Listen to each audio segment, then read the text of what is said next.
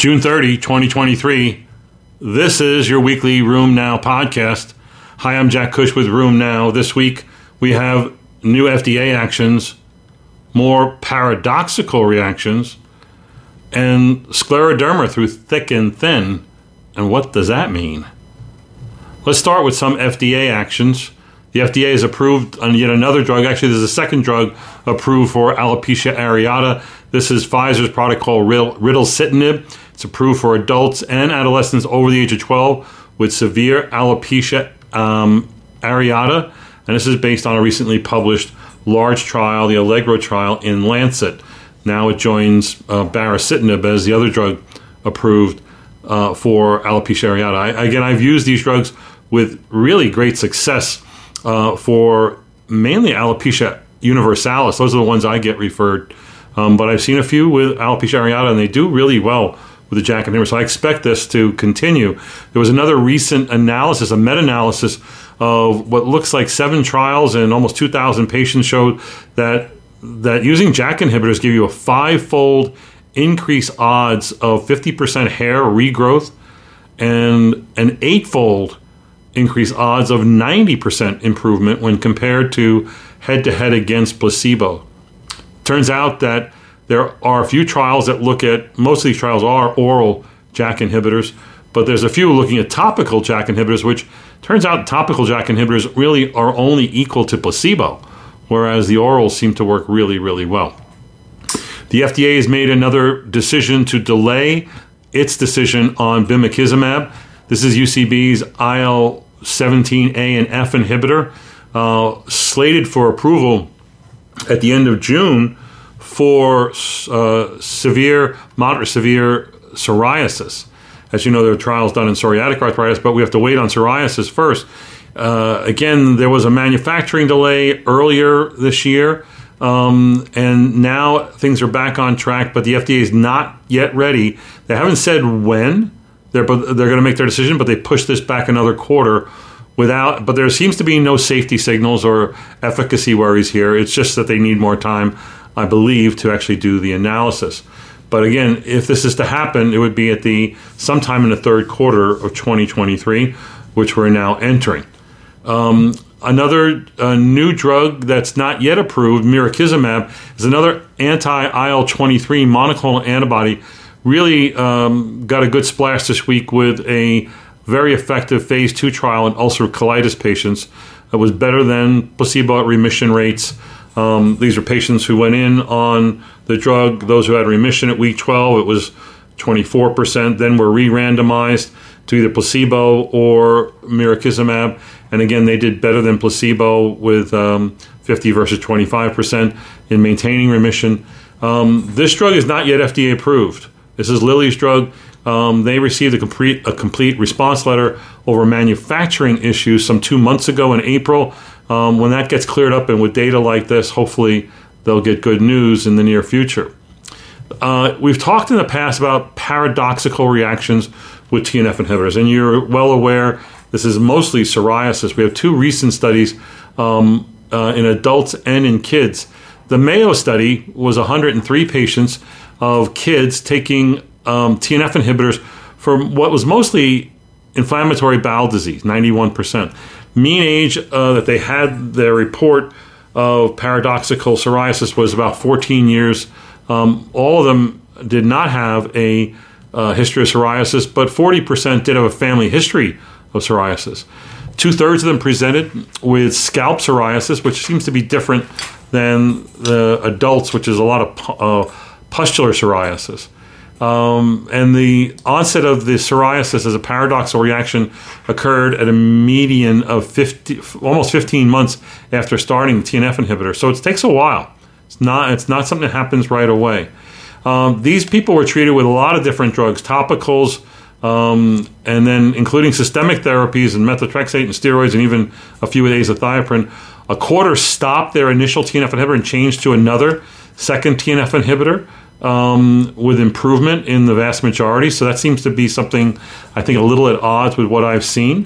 Persistent skin disease was seen about only 17% and led to discontinuation of TNF inhibitors in a small minority. So again, this is a little bit different profile in kids with mostly IBD getting TNF inhibitors to develop parodoxical psoriasis. It gives great hope that you could stop and switch and maybe get control. This is different than another study of 2,800 RA patients and 5,300 spondyloarthritis patients. Amongst this group, very large cohort of patients, only 1.7% had paradoxical reactions occurring at a median, again, of 12 months after the TNF inhibitor, as was reported previously with other paradoxical reactions. Most of these were pustular, 60%, or palmoplantar, 31%. Those are difficult to treat and often you need to actually stop the drug. 73%, however, were able to favorably switch to another TNF inhibitor.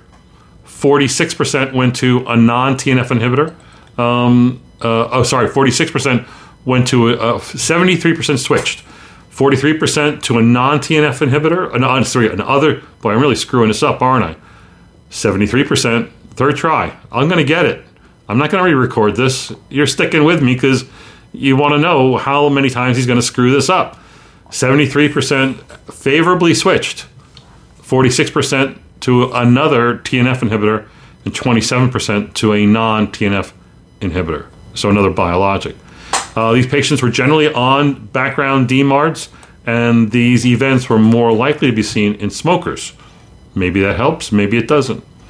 You know, we talked about a year ago, maybe I think it was 2 years ago, about the Titan study, secukinumab in giant cell arteritis.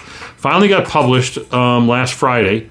A phase 2 trial of only, 50 or so patients. Oh, where's the data? I don't have the data here.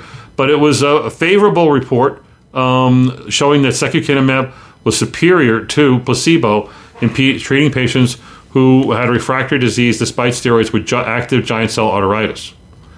Another interesting report, but this was only a small study of 15 cases, was belimumab in adults with inflammatory myositis. So these patients received at least 5 doses of belimumab, that's given monthly, and treatment success, a score greater than 40, was seen more commonly with belimumab than whatever was compared to, I guess, placebo. And this was also a definition of clinical improvement, DOI, 33 versus 17%. While the results were numerically higher with belimumab than placebo, they were not statistically significant, but I think these results are interesting and probably merit further study in a controlled, larger, better done study. A little bit about scleroderma this week. Taiwan claims analysis of 1,830 systemic sclerosis patients and almost 28,000 controls showed that systemic sclerosis patients were more likely to be hospitalized with heart failure than were controls.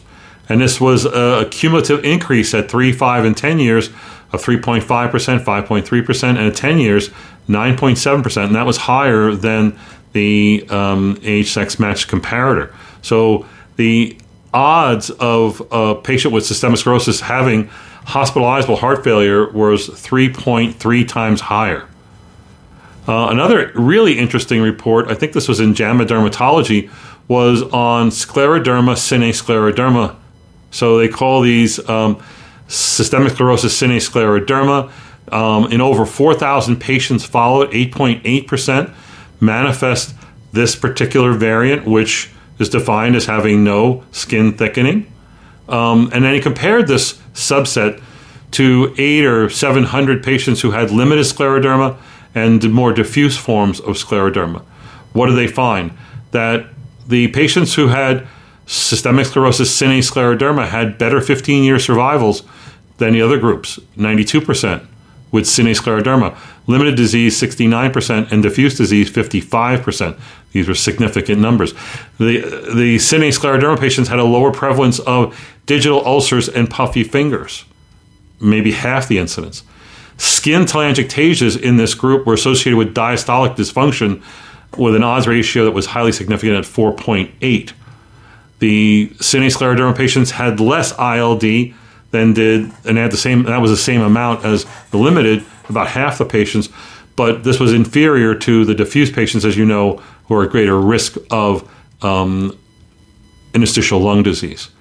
And then lastly, skin fibrosis in this subset of systemic sclerosis scleroderma was associated with anti-SEL70 antibody positivity with an odds ratio of 3.0. So about 10% of all their patients in this large cohort, it's from the U-STAR study, had this variant, really novel variant, and that although these patients you would think may, because they don't have the diffuse disease, the skin disease, they have a fair amount of interstitial lung disease, greater than 40%, and even renal crisis at almost 3%.